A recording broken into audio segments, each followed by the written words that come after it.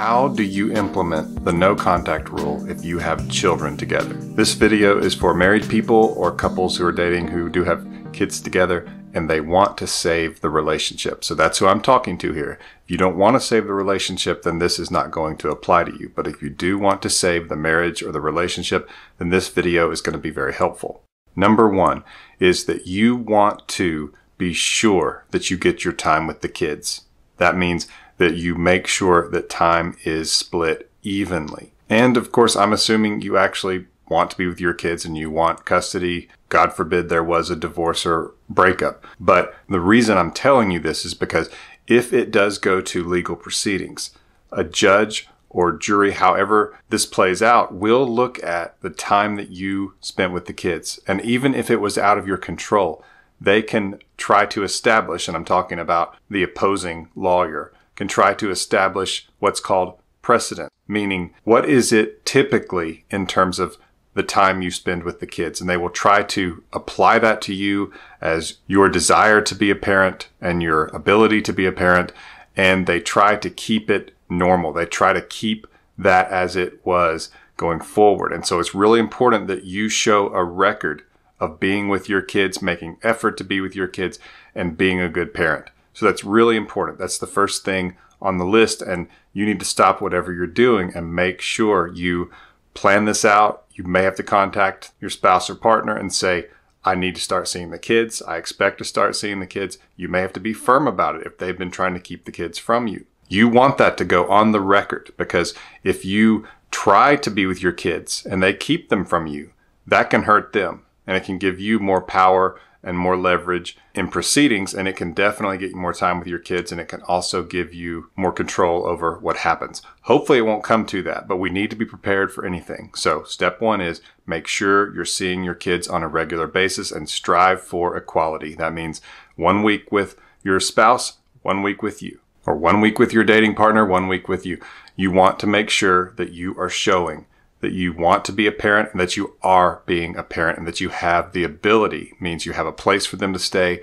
They can stay the night, that you're not too busy. You want to show that because we don't know what the future holds, and I want you to make sure that you get to be with your kids and that they get to be with you. That's very important. Fatherless homes especially produce children who don't do well in the world. They experience more depression. They're victims of violent crimes more often. They're more likely to commit a violent crime. They're more likely to be depressed. They're more likely to do poorly academically, and they're more likely to get into a bad relationship or a bad marriage that doesn't work out and can even be abusive towards them. So it's very important that you are in the life of your kids as much as possible. Number two, most of the conversations that you will have with your spouse should be about your kids, shared property, pets, or business you have together. That's going to be things that you can talk to them about politely and calmly, and you need to make sure that you do not start any fights as best you can, that things stay peaceful, and you can even work in some playfulness, some jokes, maybe some inside jokes or inside stories that you can refer back to casually. Don't make that the highlight, but if it fits, you can do that. And so you want to give a report basically to your spouse or your partner. Tell them about what's going on with the kids, how they've been feeling, grades in school, their behavior, activities you've been up to, any health concerns at all. Because again, you want to be careful. You may have to show these to a judge at some point and show that you're a good parent. So really be careful. These next few seconds are for the married people. You can use these conversations about the kids, business, shared property, that kind of thing, to act as a starting point to where the two of you can have some conversations, maybe about things from the past that are pleasant, inside jokes, inside stories like I mentioned. Also, you could even say, I'm drinking from the coffee mug you got me. It still works. Good job. Kind of playful like that, but you're bringing up elements of the relationship. And you also want to look for points of agreement. So for example, in talking about the kids, you could say, we really did a good job with them, or we make good babies. You're just trying to find a point of unity where you can say, we did this well. It's a moment where you two can kind of have together and celebrate what you two have done together. And so it could be something about the business maybe. And though I encourage you to be careful with this, you can also reference the divorce or the separation or whatever's going on as saying, we really made a mess, didn't we? Even though that's a negative, You are still speaking of the two of you in we. You're together. That can be important later on. It's like planting a little seed. You're wanting these positive experiences with them, and you're also wanting unity with them, where you act and talk like a couple if possible. Now, if you are dating and you're using the no contact rule because they left you, that does not apply unless they start the conversation. And I have lots of other videos on that. But if you are just in a dating relationship, then it doesn't necessarily apply. However, it gets difficult because if you consider yourself to be in a marriage-like relationship where you have been living together, maybe this person's left now, then this can apply. And so as I've said before, though there are plenty of techniques that carry over between marriage and dating relationships when they start to have difficulty and there's a split or a separation, there are some differences as well. And I go over lots of those in videos specifically about marriage. I also have a free mini course on saving a marriage, and I encourage you to get that. You just go to myexbackcoach.com. That's myexbackcoach.com, and it's under the marriage tab. It just says free mini course, and it's free, and it's to help get you pointed in the right direction and doing the right things to give this a chance and to save your marriage. So I strongly recommend that you go get that. The price is right. It's free. Number 3, this is so important. Do not overlook this. Do not overlook this. Listen to what I'm saying. Get a lawyer if you don't have one. There are so many things you aren't even aware of, little things you can do that we would all consider perfectly normal that can hurt you in terms of custody and finances if this were to go to divorce proceedings. I don't want it to. I'm trying to help you to prevent that. As a matter of fact, I have a workshop called Relationship Reignite, and it's for marriages in crisis, and the goal is to prevent divorce. So I'm all over that. But I am telling you, I also believe in being cautious and thinking about the future, making sure you're prepared and you're protecting yourself. Get a lawyer, because there will be things you have no idea that could hurt you in court, that could hurt you with your custody of your children, and could hurt you with finances. And the other lawyer is going to fight. They're not going to be merciful. It's not their job to be merciful. So you need to make sure you are on top of this. You will not regret this, but you will regret it if you don't get a lawyer. And I have so many horror stories where I have told people to get a lawyer and they didn't. And later they said, why didn't I listen to you? Trust me, I've seen too many of these. Get a lawyer so you can make sure you're not making the mistakes that can hurt you with your children, with getting to be with them, which is so important.